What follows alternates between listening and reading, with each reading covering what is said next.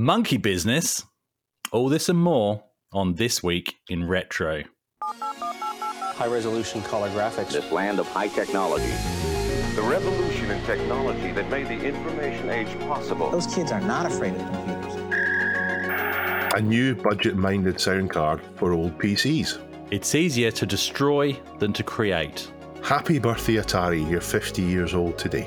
The genesis of Windows. All this and more on This Week in Retro. Up-to-date news for out-of-date tech. You got enough drinks and enough stuff to wet your whistle with you, Dave, before we start recording? What you got? I've got a nice can of Coke Zero. Can of Ice Coke. cold Coke Zero. Nice. Yep. I've got some water and I've got some wine. Not as much as I'd like to have with me, but sometimes people get very angry if they don't have everything they're expecting, but sometimes it's nice to have something rather than nothing, I always say. On a completely unrelated note, you'll notice that Neil's not with us this week, and that's because he's getting married on the 6th. He would have got married to Lilia, but Dave, I believe you know more about that, don't you? So you're very chummy with Neil. So congratulations to Nilly? Yes, Nilly the elephant. They've combined names now. They've become one, yes. Congratulations to Neil and Lily. They've been together for a while now. They're getting married on the 6th, so this is after this has been recorded. But by the time you hear this, unless you're Duncan, the producer, by the time you hear this, they will be married. It's a small ceremony. It's an intimate wedding. It's not a great big thing. Lily has been very supportive of Neil over the years. It was Lily that encouraged Neil to go in and do the whole project, the whole RMC project. So without Lily, this wouldn't happen. This podcast wouldn't happen either. So congratulations to Neil and Lily. Hope the wedding goes great. And we will see Neil next week when he returns. It's our intention to produce This Week in Retro as often as we can without skipping weeks, and that's why we're here this week, even though Neil's not here. We now have 3 permanent hosts, and if it's not obvious, I'm the third one. We hope to always have 2 of us available, usually 3, and possibly a guest from time to time. You noticed we had Ravi last week from the Retro Hour, aka DG Formula. We've got more guests coming. We've got more guests booked in. We've got more coming. I also want to thank you all for the kind words since I've come on. Lots of you have said some very nice and confidence-boosting things that I'm really quite humbled by it all, and direct messages and comments and so on. Yeah, no, that's cool. That's really cool. And yeah, you're doing a great job, Dave. And well, I think we both feel fairly new at this still, don't we? But yeah, seems to be ticking along. So it's all good. But there is a 4th member of the team. Let's not forget producer Duncan, who does a fantastic job. I put some thanks in the comments of the YouTube version just the other week. But that really was heartfelt. That wasn't for the sake of it, or something that we do to pat each other on the back. Duncan puts puts the hard yards in. We get together and have a laugh, for an hour once a week, and then he has to sort it out and actually make a watchable or listenable episode out of our mess. So yeah, thank you very much, Duncan. Keep up the great work. Now for a little bit of bonus information. Aeringus points out that the basic parts of 3D Monster Maze are just a loader for the rest of it, which is in fact machine code. So Neil was wrong. So dial back a little bit. Neil will not now be back on the show. He's sacked. Yeah. I've never made a mistake on the show. Never mentioned the Evercade episode ever again. Bonus information is never a correction.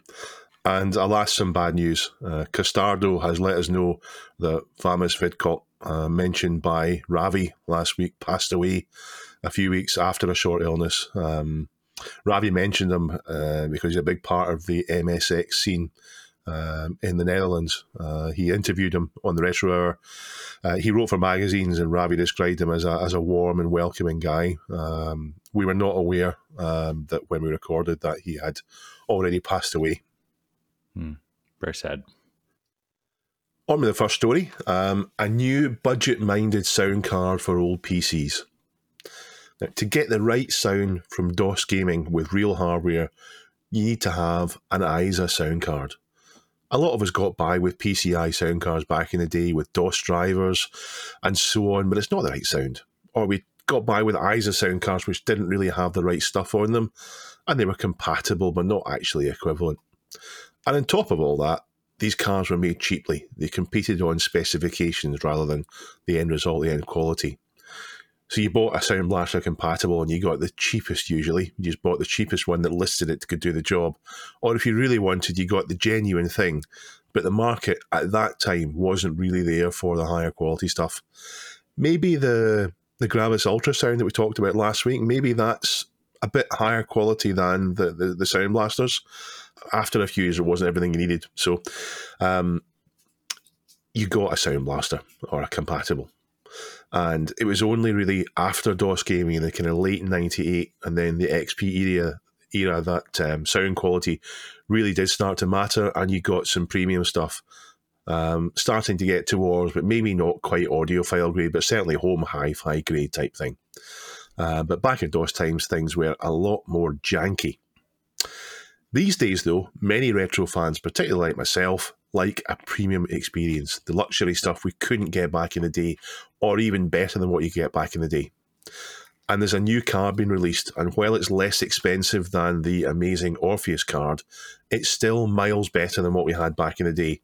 I think calling it budget is maybe selling it a little bit short, a little bit misleading, because from what I've read about it and what I've seen, the quality of the components, the board layout, etc., it's not going to feel budget. Chris, how do you feel about premium and luxury in your retro gaming?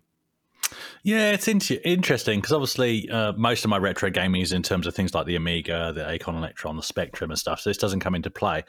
The only PC retro rig that I've got at the moment is an IBM Aptiva AMD K62450 running Windows 98, so it's a wonderful machine.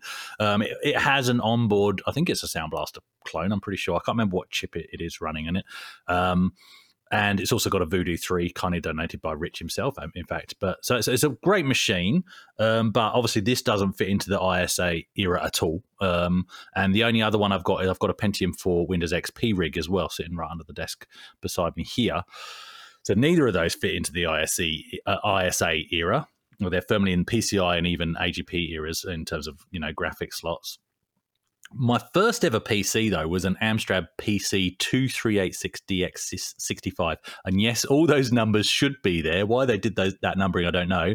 PC 2386. How confusing is that? DX65. So it's actually a 386DX with a 65 meg hard drive is what that was. And I'm pretty sure from memory, you opened up the side of the case. Didn't have to take the whole case apart. There was a trapdoor in the side that you opened up to get to the slots. And I'm pretty sure they were all ISA. There was no PCI They would be, there. Yeah, at the time. They would be. But the only cards I sat in that was, first of all, a games card because it didn't have a joystick port, and then pulled that out and put my Creative Lab Sound Blaster in there. So it's the only thing I had back in the day. I do actually have a 386DX build planned for later on this year, though, thanks to a mate here in Perth called Stuart. So looking forward to that. What would I put in it? Well, again, because my hobby is nostalgia driven, I would actually go for a Sound Blaster clone or an original ISA Sound Blaster to recreate that experience. But once I've done that, I think I would be open to something like this, or even the Gus we were talking about the other day, just to experience how games should have sounded now that I've come to learn more about that. Do you know what I mean? Yeah. So the card we're talking about is the MK8330. So the M and K stand for the creators of the card, Marmes and Karopi, which is Ed from Portugal and Leo from Greece. And this isn't their first rodeo. They've made the Orpheus card, which Neil covered at RMC, which is probably the best card you can get for DOS gaming at the moment. And this is a lower price alternative to it. But I want to be clear, it's by no means a budget DOS gaming card. If you don't want to spend as much as that, you can pick up something like a Yamaha-based card for maybe 30 quid or $40. And a Yamaha-based card will have a real OPL3 in it, so it'll sound good. It'll do all you need to do for kind of Sound Blaster Pro compatible. But it will have all the thinking noise, etc. And this card's much better than that. It's much cleaner too. You won't get the thinking noise. It's a much higher quality thing. Now, I ordered the Orpheus based on what was said about it on the Vogons forum, which is where these projects tend to start. And I'm delighted with my Orpheus. It's fantastic. So when this went up for orders last week, Reese did a thorough review of it, and the initial batch sold out completely. Karopi did say a new batch is coming, I think pretty soon. So he's going to be missing the lovely Greek summer while he's stuck indoors with his soldering iron. The card itself is Windows Sound System 2.0 compatible, Sound Blaster 16, Sound Blaster Pro, Sound Blaster 2, and AdLib. It's got a 1-to-1 OPL3 copy in it. So it's not an OPL3, but it's a copy. It sounds identical, though. In Reese's video, he's cutting between the sound. I think it's Doom on the OPL3 and a real OPL3, and then in this, you genuinely can't see the difference. We can't see the difference. Of course you can't see the difference. You can't see the difference. You can't see the difference. There's an optional wavetable board in which Reese Videos covers, and it does sound fantastic. It's a credible alternative to getting a general MIDI device or an MT32 Pi. But if you want the full MT32 experience, you would need to get the daughter board PC MIDI expansion for it, which, thanks to the global chip shortages, is unavailable. So if you wanted to get the full MPU stuff that some of the games use, then you need to get that, or run a little software program called Soft MPU. Now, the big deal for me is that there's a separate MIDI port to the game port. I bought several of the breakout cables you can get on eBay that are supposed to let me use a joystick and MIDI at the same time. So if you want to play TIE Fighter or X-Wing and you want the great MIDI sound and you want to use a joystick, and for me, you need both of those, then you can't plug both those into a game port at the same time. So I bought these cables that were supposedly do both, allow me to connect a joystick and a MIDI port. And they don't work. They're not wired up. They're only wired up for MIDI, so they're absolutely useless. So these cards thankfully get around that by having a MIDI port on them as well as a game port. So that means I won't have to get the soldering iron out and rewire all these cables myself. Now, Chris, are you going to get one of these cards, you think? Well, I'm tempted, actually. I am tempted. I did watch Reese's video as well. It's always interesting watching a video like that because, yes, you can hear a difference, but what am I hearing? I'm actually hearing the end result of, at the end of the line, what my TV is producing if I'm watching it on my TV. Does that make sense? So I'm hearing the difference. Yeah. So what I heard in it, though, was there was a slight difference. It actually sounded a bit richer, on this new card. I'm glad you just mentioned that MIDI port, because the more I've been learning about how cool stuff could have sounded if you plugged it into an external MIDI device, has always in my mind, it's almost like, I don't want to ask the question because everybody will realize I don't know. Yeah, I have never thought about these things until now, but how could you plug a joystick into the MIDI port and an external MIDI device? So I'm glad you're looking into that kind of thing as well, because for me, you still need a joystick. You know, I'm not playing X-Wing without a joystick. You could play X-Wing with a mouse, I think, if you wanted to fail. Yes, I mean, you that's couldn't right, do it. yeah. I mean, that's why I bought a joystick. Yeah. I don't even think TIE Fighter gave you the option to do it. But yeah, the game port for old PC game ports, people don't know. I think are they 15 pins? Whatever they are. I think it's 2 rows of pins, and it's a shared port. So it's got MIDI in and out, and it's got the joystick port. So for some reason, sound cards had all that compressed in there, so you could really connect one thing or the other. Or you could use some kind of pass-through, and you could get proper ones back in the day, but they're really rare now and really expensive. So the kind of 20 quid ones you get from China look as if they do the job. They've got all the right ports on them, but there's no connection for the joystick port to the joystick through port on it, so they're just junk. They're useless. Not good. I ordered one the moment they went up on sale. I've got a few old PCs, and this is going into my Pentium 3 machine. So like you, I've got the Pentium 3 machine, and it's actually, so it uses the AMD K6-2, which is that kind of era. It's actually fine for that. For Windows 98 gaming, it's great for that. And also, when you drop back to DOS, it's going to be good for that as well. But if you wanted to go kind of later into Windows 98, when you got EAX and things like that, I think that's when it gets started to left behind. So there's links in the notes to Reese's write-up on RetroRGB, and also to the video and to the project site if you want to get more information or if you want to order one. Dave, a simple question. Have you ever made a game? I tried, but I know why you're asking this question. You're asking this question because you know I've not, and you know that you have, so you're boasting. Oh. As the whole thing of bringing up a topic is just for you to boast. Is that right? No, that's not right, because I think saying I've made a game is an overstatement of my achievements here, Dave. But, as mentioned several times, I think, in previous episodes, I have made a silly little game in Shoot 'em Up Construction Kit. And I don't want to hark on about that today, but what I do want to highlight is how hard it is to make anything, and especially to make even the most simple game. You've got to come up with an idea and a theme, first of all, and you've got to flesh that out in your head or on paper, whatever, however your process works. And then you've got to, so talking about obviously a vertical scrolling shooter here, because that's all you can do in Shoot 'em Up Construction Kit. You've got to then, once you've established your theme, you've got to draw the background, because the level maps are going to be made out of the background. And that has to be made of multiple tiles. Even if you wanted to go, the easier way out and say it's a space shooter, you can't just do one tile of stars. You've got to have at least 5 tiles and then try and randomize them. Otherwise, you spot the pattern in the background and it looks rubbish. So a lot of work starts to pile up just there. What are the enemies going to look like? You've got to plan that. You've got to think about that. What's the player going to look like? You then got to start drawing all the sprites. So you've started drawing the background. You've got to draw the sprites. Make sure you've got contrast so you can see one over the other. Depending on what sprite it is, if it's an enemy or even the main player, what does it look like from different angles? Does it change when you're turning left and right, up, down, that kind of thing? Same with the enemies. What do the bullets look like? Are the player bullets the same as the enemy bullets? Are they, or are they different? Do you have bosses? How are the bosses formed? Because they're usually made up of multiple sprites. What do the deaths look like? Are all the deaths the same? Are they all just a simple explosion, or have you got different dissolves? Are those animated? Is the fire animated, in terms of the bullets? And then you've got to draw each individual frame on each of those. And when I say draw each individual frame, I'm talking about pixel by pixel. There's no simple copy and paste in something like this. You know what I mean? It's hard work. It really is hard work.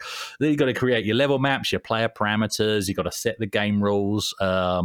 The enemy waves, you've created your enemy sprites, you've set the rules for how those enemies behave. You've then got to place them in the map and decide where they go and where they shoot and put all that into play as well. Then you've got your testing. You will discover that some things don't work. So then you've got to play about with your values and replace things. It's a lot of work. So I reckon in the very simple game that I made, I easily put in 100 hours worth of work. That's a very rough estimation just based on my backup folders that I created and the number of them that are there, because I did a backup each session. So I reckon about 100 hours worth of work for a game that, before it starts looping, probably only lasts for 5 minutes. I'm being quite frank here.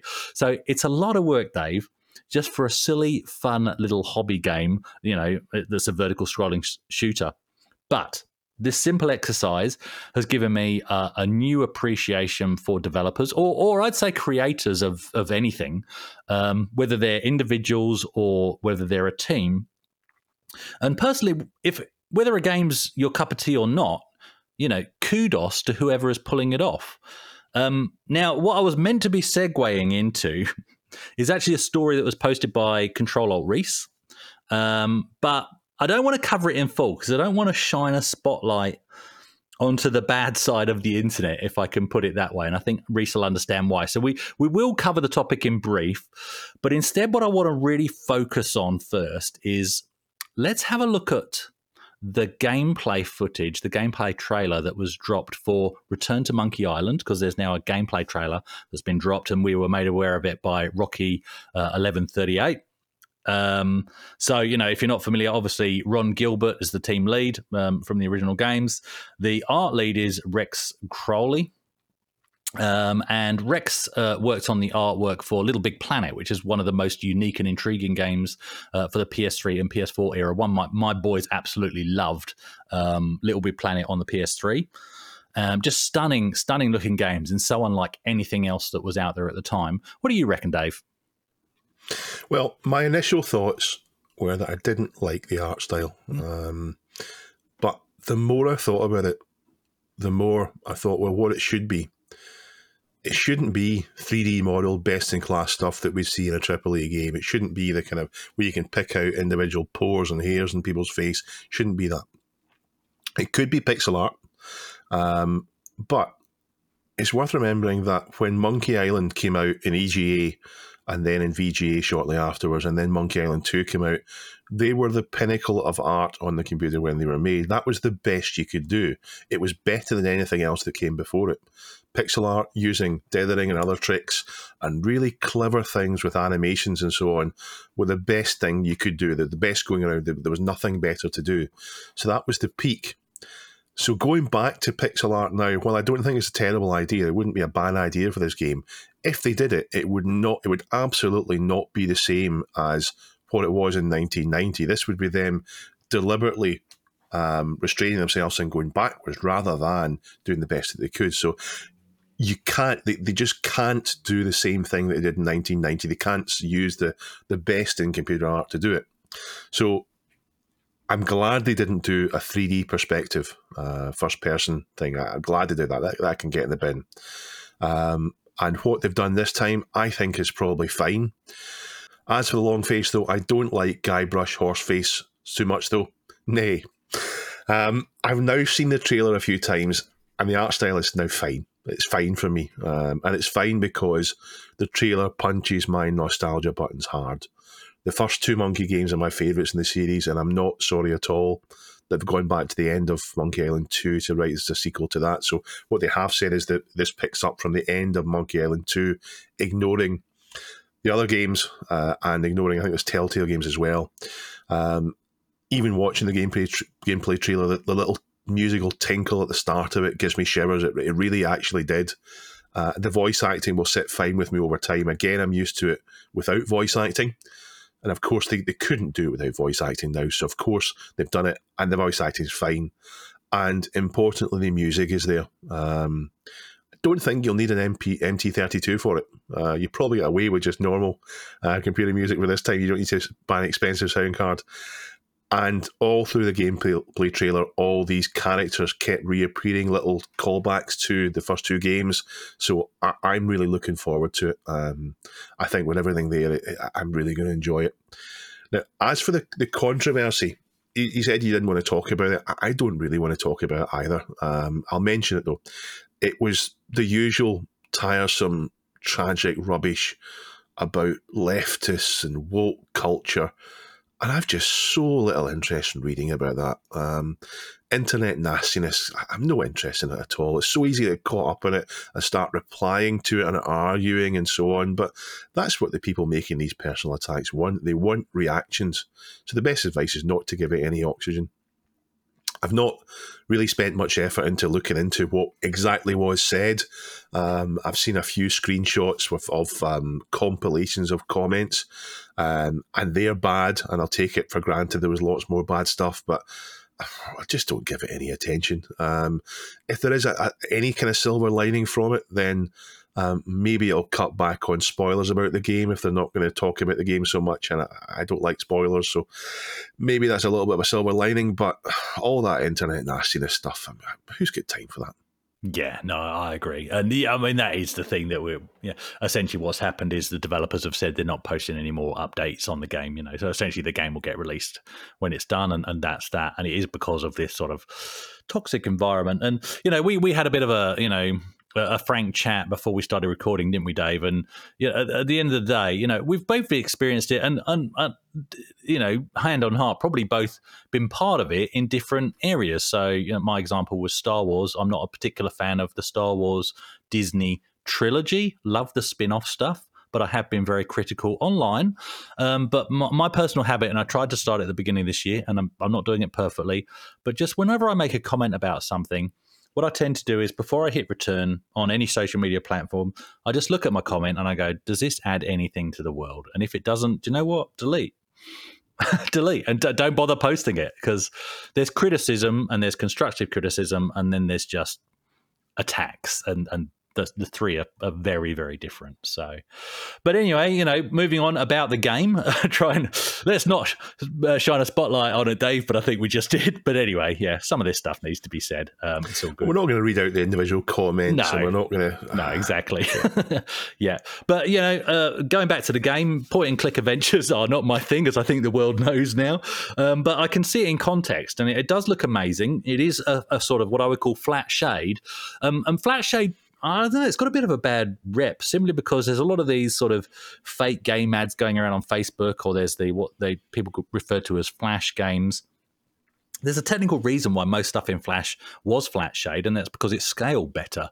And I would hazard a guess that this is to their technical advantage with this game as well. You have to be aware of multiple devices these days, and allowing because things this game's to scale not up going to and play down.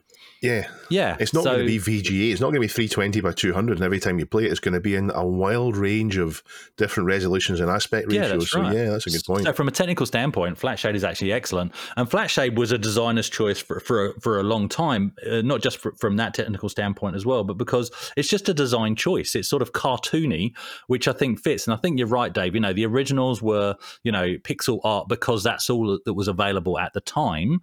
And if they had access to these wonderfully high resolutions back then, of course they would have used them. This is how it would have looked.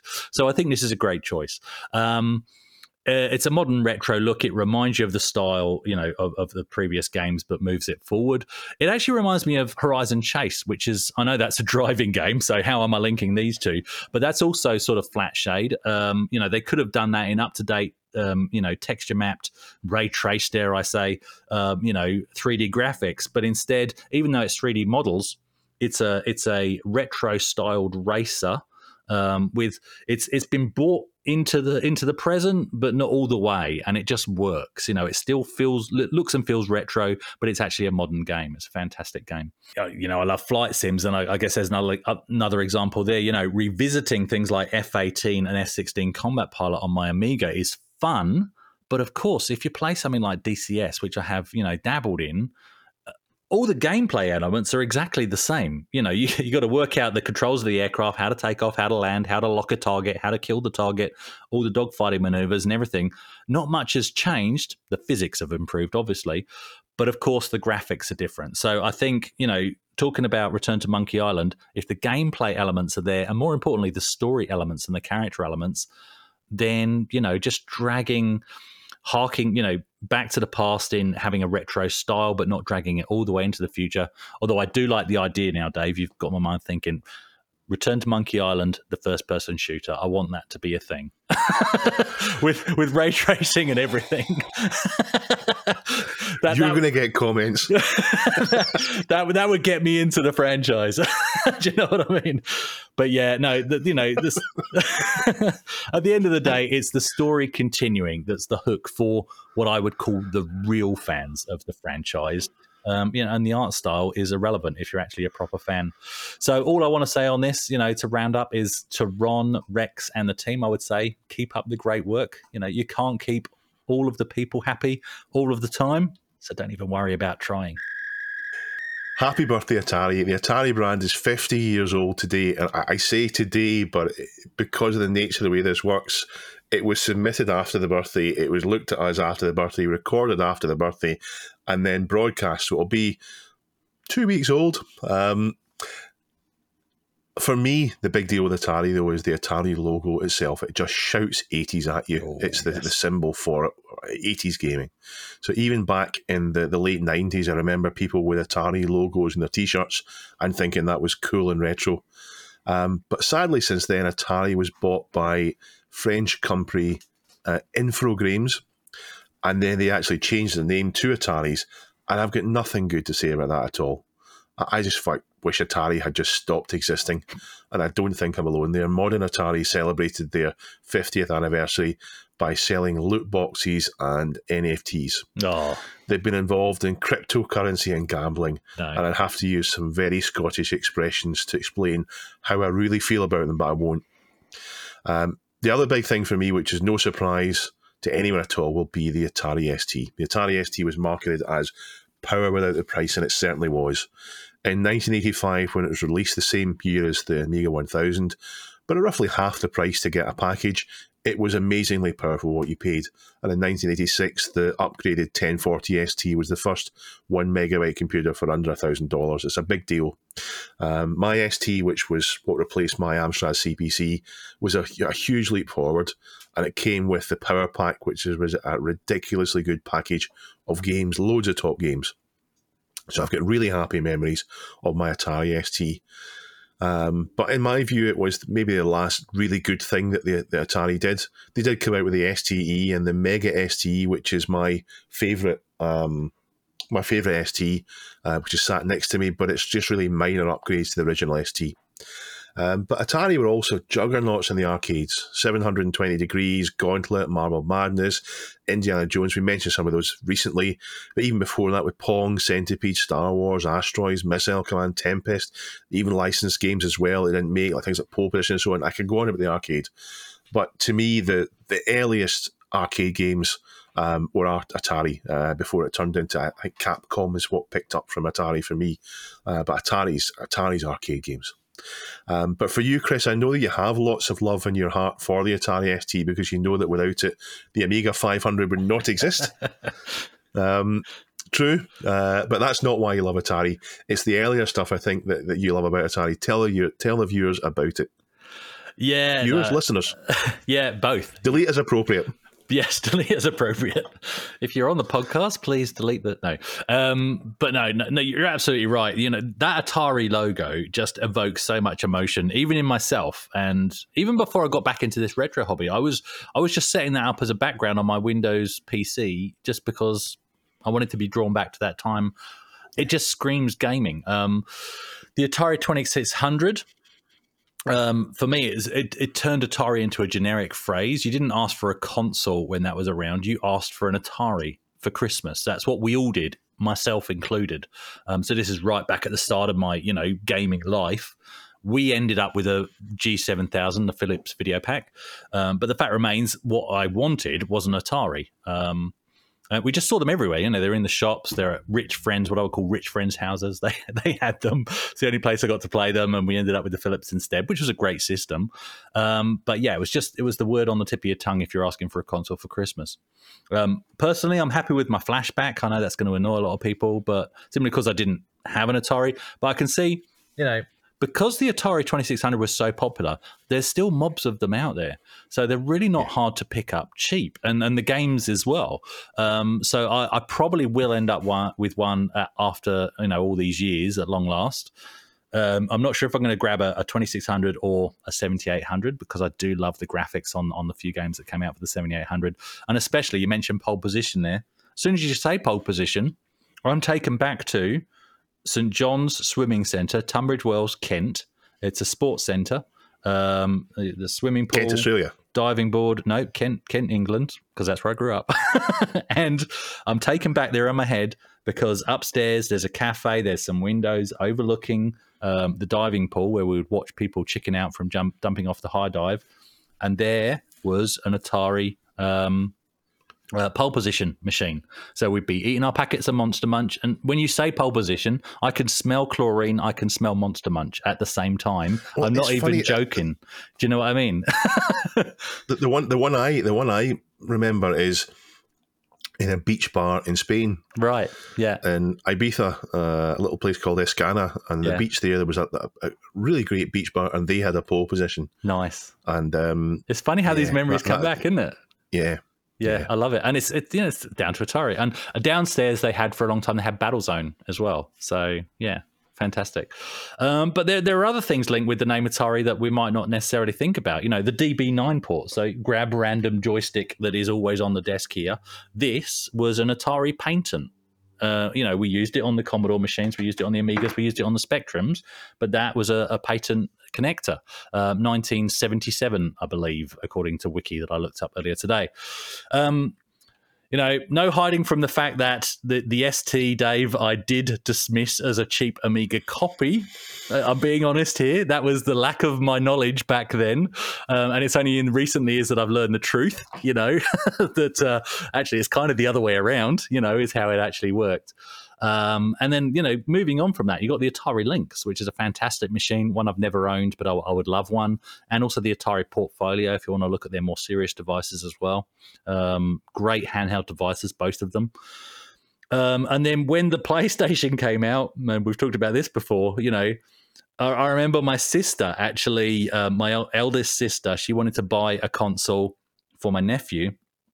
And the ones I was reading about in the magazine at the time, were the Atari Jaguar, the Sony PlayStation, blah, blah, blah.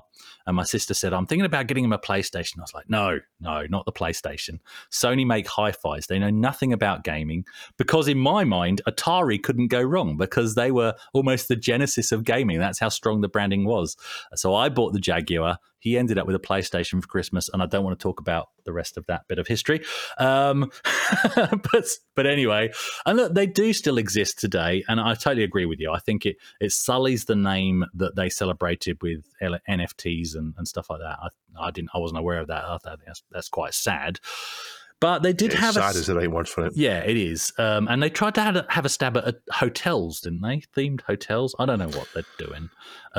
Casinos as well. Yeah. But anyway, in terms of the, they did have a stab at a modern console, and I watched its evolution, and I was quite.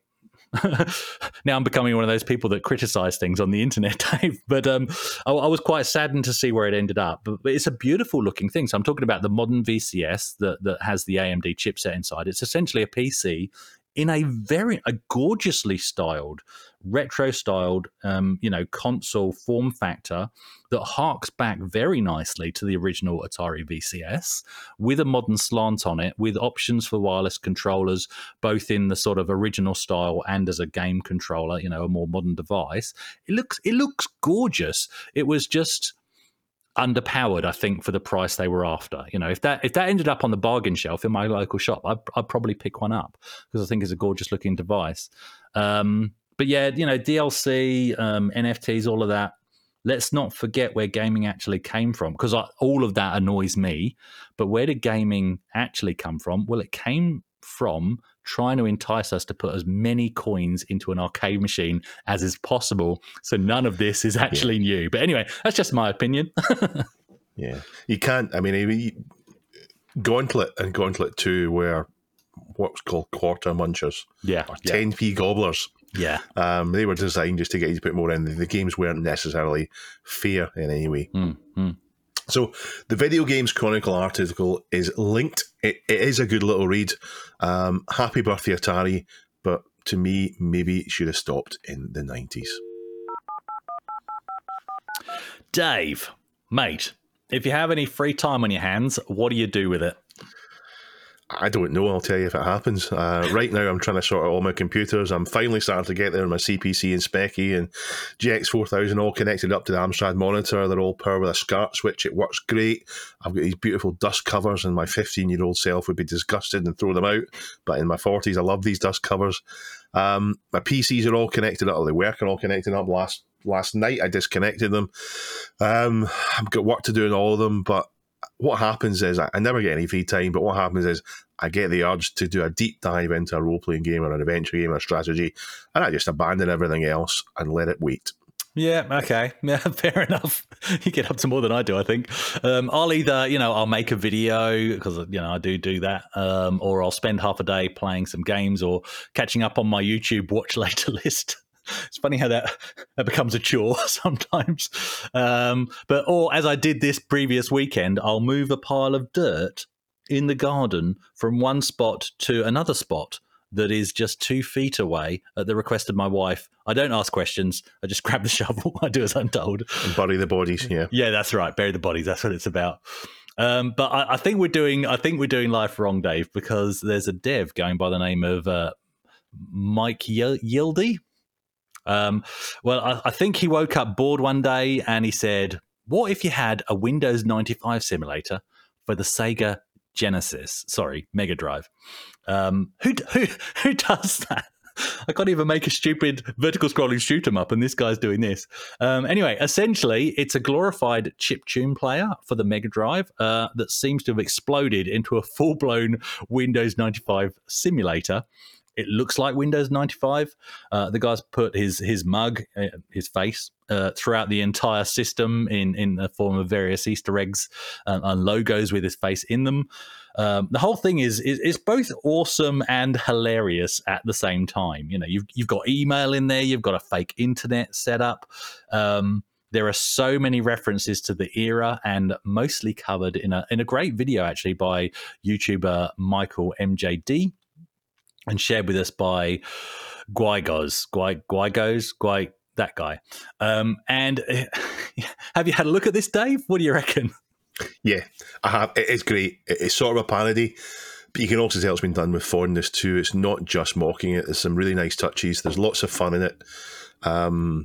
There's a news article, Microsoft unveils secure new browser.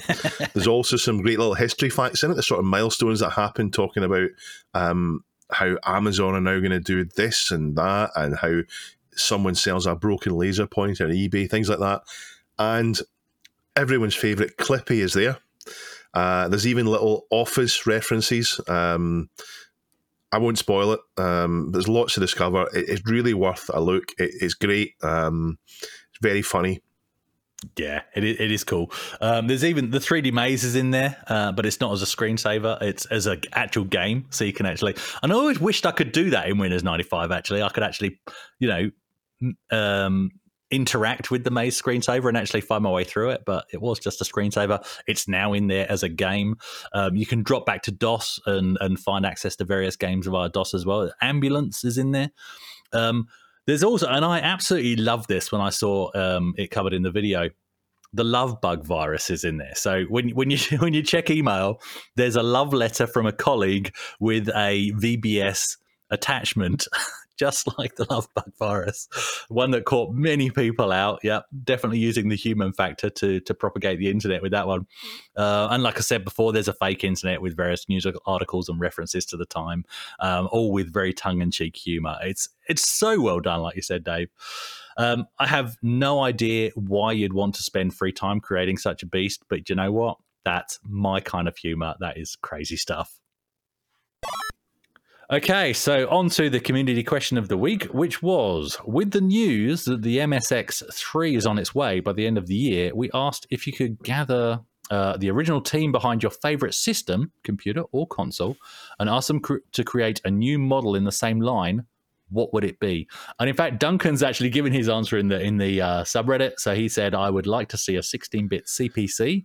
The Plus models were great 8-bit machines, but at the time of launch, they were never going to compete with the Amiga and ST. That's for that or the AAA Amigas that we should have had instead of the AGA machines. That's a good point. Obvious answers for any of my given computer history, I suppose. So that's Duncan's response. Dave, do you want to read the first community response? Yeah. So the first community response is from ProTech438. He says, well, a team, although not the original team, kind of did create a new model in my favourite system, the Commodore 64, in the form of the Mega 65. The only downside is that it's way beyond my budget. Also, it, like the C128 and the unreleased C65, were their own systems, offering the C64 compatibility on the side.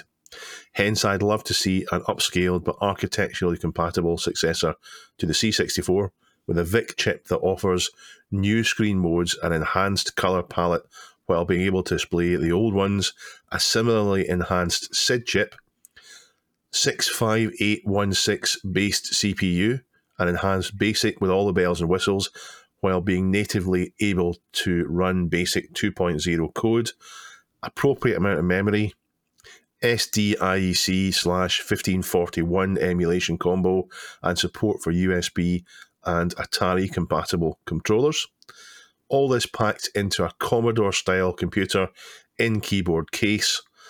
I'd be quite content with that, but I suppose a GPIO header for the Raspberry Pi wouldn't hurt. That's an interesting. Have you seen the Mega 65? I have, yeah, literally just this weekend. So that's a very interesting response, because essentially what he's gone on to described there is very close to what the Meta 65 kind of is. What struck me about the Mega 65, so where I saw it was at the Commodore Cave, which isn't a public exhibit, it's just one man's collection. Graham from the Perth Amiga Users Group, wonderful guy, runs his own channel. But it just looks like a Commodore from the era. I can't even describe it. To see one in the flesh, you'd swear that this is the next thing Commodore came out with. It just fits. It's so well done. It's got the floppy drive in it, and it's all FPGA based, so you can load different cores as well. So, yes, part of me is looking forward to things like the A500 Maxi or whatever case they decide to put it in. But when I was looking at this thing, I was thinking, well, I could just buy that and load an A1200 core with an 030 and job done. That it just fits. I could put it on this desk next to my A1200 or my A500 and it would not look out of place. It's a fantastic device. Can't describe the quality. You have to check it out in the flesh. Yes, it is expensive, but guess what? So is the original hardware. And the point of devices like that is, they don't replace it, but they're a modern equivalent that is not going to blow up in your face because of old leaky capacitors in 2 weeks' time. So, yeah. If you can stretch to it, I highly recommend it. Anyway, let's move. Yeah, go on. Sorry, Dave. On the cost thing, things cost money. And if you look back at how much a micro cost back in the day, it wasn't a small purchase. It wasn't just I'll have that and I'll have that and I'll have that. Yeah, you generally had one, and you bought your place every few years. So these things are expensive. But if the Commodore is your thing, then you have to save up for it, I guess. The Spectrum Next, for example, if you're a Spectrum fan, then you get on that. I'm gutted I missed out on the Next, because that's another gorgeous looking I've got one device. coming. I've got a Spectrum Next coming, the issue 2, which is going to come next year. I think they've had so many problems with the FPGA, and I think they're having to spend a lot more money than what they were going to. And talking back to toxic stuff, I know some people had complained and were nasty about it, but I mean, they've done all they could. They've done all they possibly could in the face of the pandemic. They've been able to finish off the project when perhaps the things that were in their place would have stopped them. Yeah. And funny enough, talking about the Spectrum, the next one is from Shepo71, and he says a 16-bit ZX Spectrum. That would be interesting. Yeah. I think if we're going to talk about what happened, it depends on when they came out. I mean, there were platforms that were good, like the Amstrad Plus or the GX platform was an 8-bit platform that came out, and it was great. I mean, it could almost compete with the ST and the Amiga, but it came out far too late. It came out years after the ST and Amiga, so what was the point of it? It came out far too late. So if these platforms come out, I guess they would have to come out at the right time. And if you come out with the ST and the Amiga became the 16-bit machines in the UK. They both came out in 1985, but they weren't affordable, and there wasn't the software market for them. So it took really to 1987, 1988 before you started to see them around. If you didn't have your 16-bit Spectrum out by then it wouldn't have competed. It's true. So. They need all these new things need the software as well, so they would need to. You need to go back and tweak history to adjust it. It's true. The interesting thing about the Next is, and I've seen them in the flesh as well. You look at the games. I actually assumed it was a 16-bit, being the Spectrum Next. The name sort of, to me, exuded the fact that it would have been beyond 8-bit.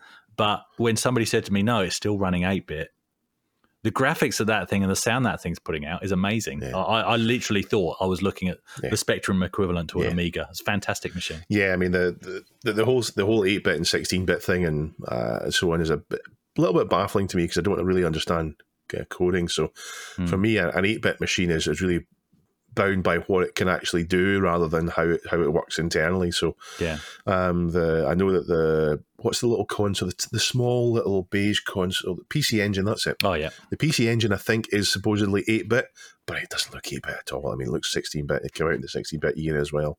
You reminded me. I there was a guy I looked up to back in the day, and I asked him that very question because I was into how much memory did it have? That was the defining factor for me. And he tried to explain the difference between 16-bit, 32-bit, 8-bit. And I just couldn't take it in. But essentially, it's how many bits can be moved around simultaneously rather than having to queue stuff. Yeah. But Do you know what the ST stands for? stupid transistors. No, sorry. What does it stand for? 1632. Oh, there we go.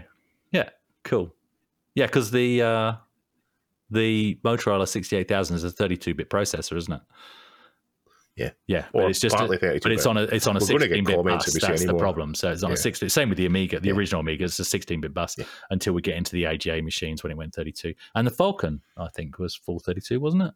The Atari Falcon. The Falcon, was probably 60. I don't know. I'm not going to say anything. I'll get comments. We better move on to the large response. Next week will be a list of the Spectrum is 8-bit. You know what I mean? Despite what we said. Just list them all. Yeah. And the Evercade doesn't. Yes, it does play arcade games. Okay, so the last one is by Warshi 7819. I'd like Bill Hurd and whoever he needs to get back together and make a new C128, only new parts, so that I have a replacement when my old one inevitably breaks. Yep, hark back to last week's story there. If that by accident incurs that it's more capable and can support new games as well, but being backwards compatible, then that's just an added bonus. Yep, I think that backward compatibility thing that becomes a sticking point. And I think that's probably what held things like the Amiga and the ST back in the day. Yeah. Even the Spectrum didn't really come out with anything after this. The Spectrum, the Amstrad did a few new models. One with a disk drive, the Plus 3.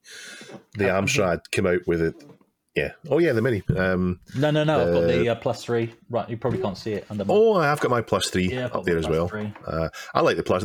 For me, the Plus 3 is the real model, the best Spectrum for me, but I know it's nothing like a 48K.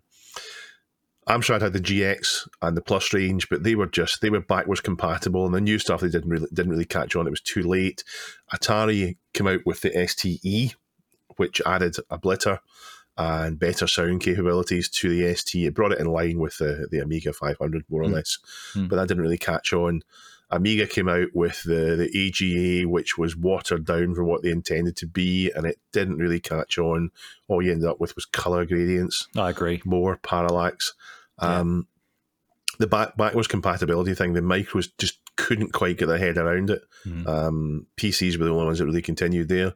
If I was going to if I was answering the question of the week, I don't know that I really want anything to come out. I mean, my Mega SE is an ST that you can run at 16 megahertz if you want to, or 8, so it's software selectable, and it's got a built-in hard disk, and that's good enough for me. I mean, it plays all the ST games the way I want to. So I'm not sure. I want that new improved ST or new improved CPC. I'm happy with what's there. Yeah, cool. Right. So this week's community question of the week is. This week's question of the week: what are your favourite Atari memories? Now, it could be anything. It could be anything about Atari, whether it's a smell of Monster Munch from going swimming, whether it's the sand from the beach, whether it's the console you had, the Atari ST you had, whether it's stuff you've seen in games or whether it's stuff you've seen on film. What are your favourite Atari memories?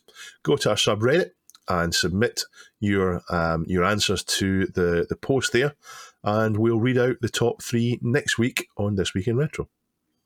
Fantastic. Thank you all so much for watching and listening.